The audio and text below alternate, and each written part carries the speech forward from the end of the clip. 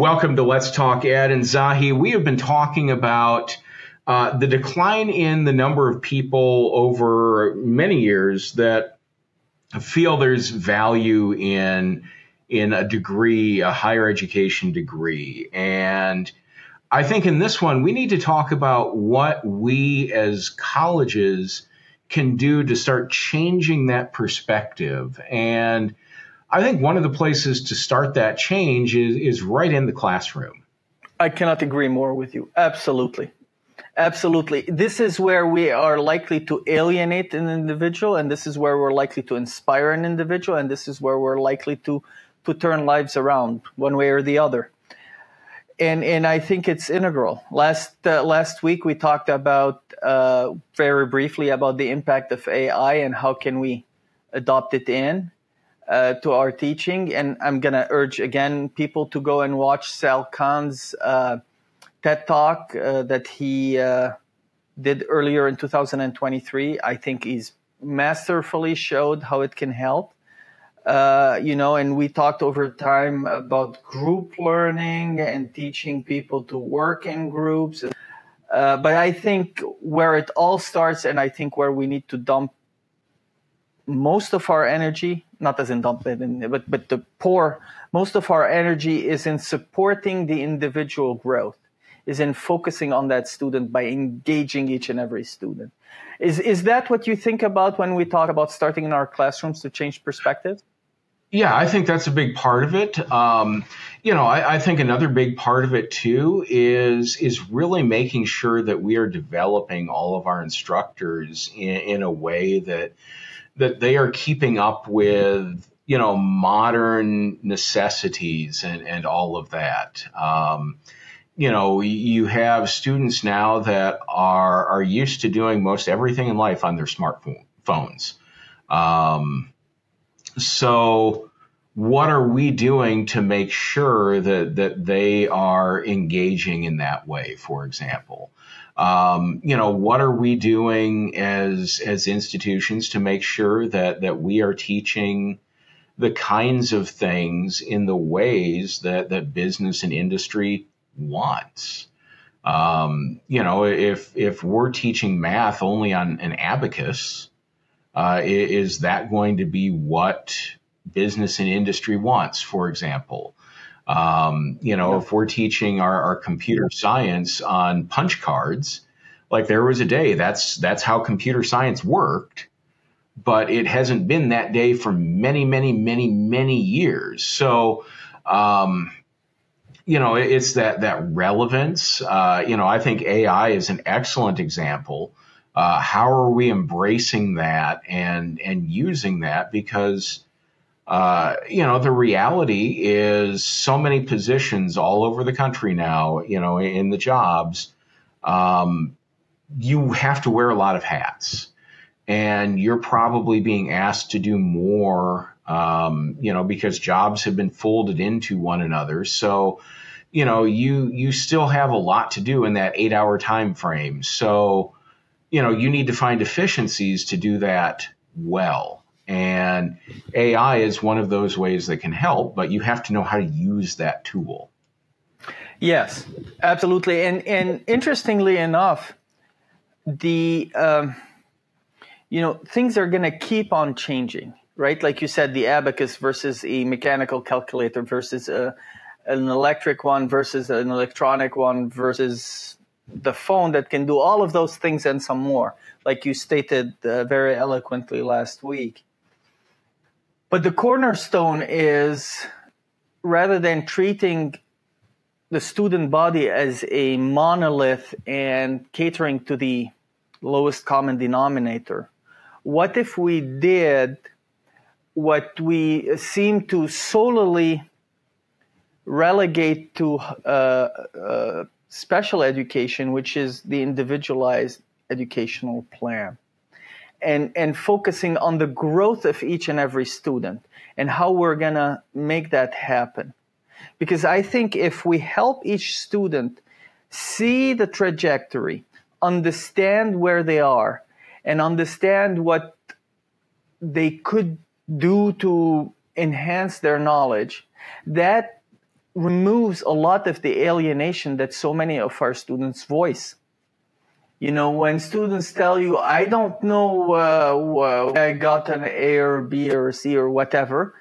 And additionally, when employers tell us they want individuals to be able to communicate effectively and work with others, why don't we start teaching that in our classrooms using group work, whether it is in our didactic classes or whether it is in our labs and shops? I think it's equally salient. And then we're coaching them through it, which mirrors then that knowledge and that accumulation mirrors what's happening in the workplace. Therefore, we're preparing that individual. Therefore, we are really meeting what the employer needs are. I think by doing those things, we would be really changing the dynamics. Do you agree? Do you think I'm on the right path? Yeah, absolutely. So, one of the things that you and I have heard so many times is, employers are saying that people coming into the workforce don't have the soft skills. And, those soft skills are those communication things. It is that ability to work in a group. Again, if you have somebody that's gone through a construction program, for example, we're going to teach them how to do construction things, the important stuff of all of that. But are we teaching them how to work as a team? Are we teaching them, how to communicate with others and all of that? And it's vitally important because in so many jobs, you do have to work together. And, and I think that's also where that reputation that employers see that colleges aren't turning out the kind of employees that we want.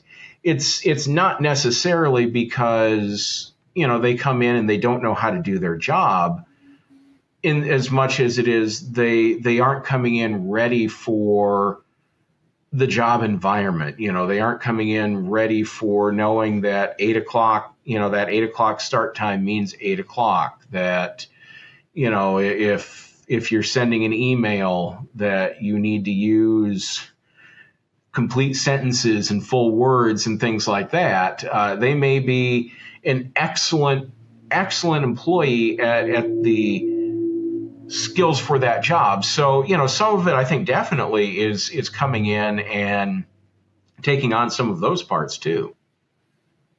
And another thing that I think about, and I wonder what your thoughts are on it, is when we mirror what education learnings are to the job, we're doing a phenomenal thing. But if we, Jane and the John that we're working with, and help them grow and created a schedule that fits them and created modalities that fit them, wouldn't we also be removing some of the alienation? Because a lot of people look at our schedules, well, I can't go to school. They're not listening to me. They don't care about me, right?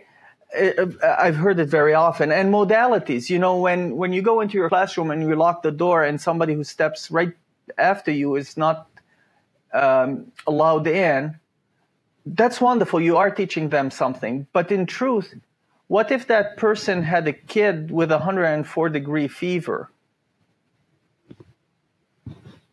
Wouldn't that be something you would want, a different modality that allows that student to be able to engage in the learning? Do you agree with that? Do you see it the same way? What do you think its impact on changing perspectives could be?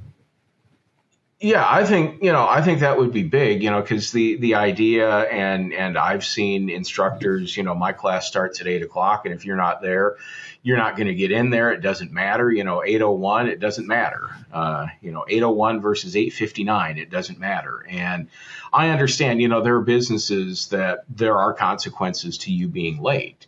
With that said, there are a lot of places that are also very understanding that things come up. and it's important to ingrain the idea that if you're not going to be there, maybe you do have that kid that got sick and I need to be home with them.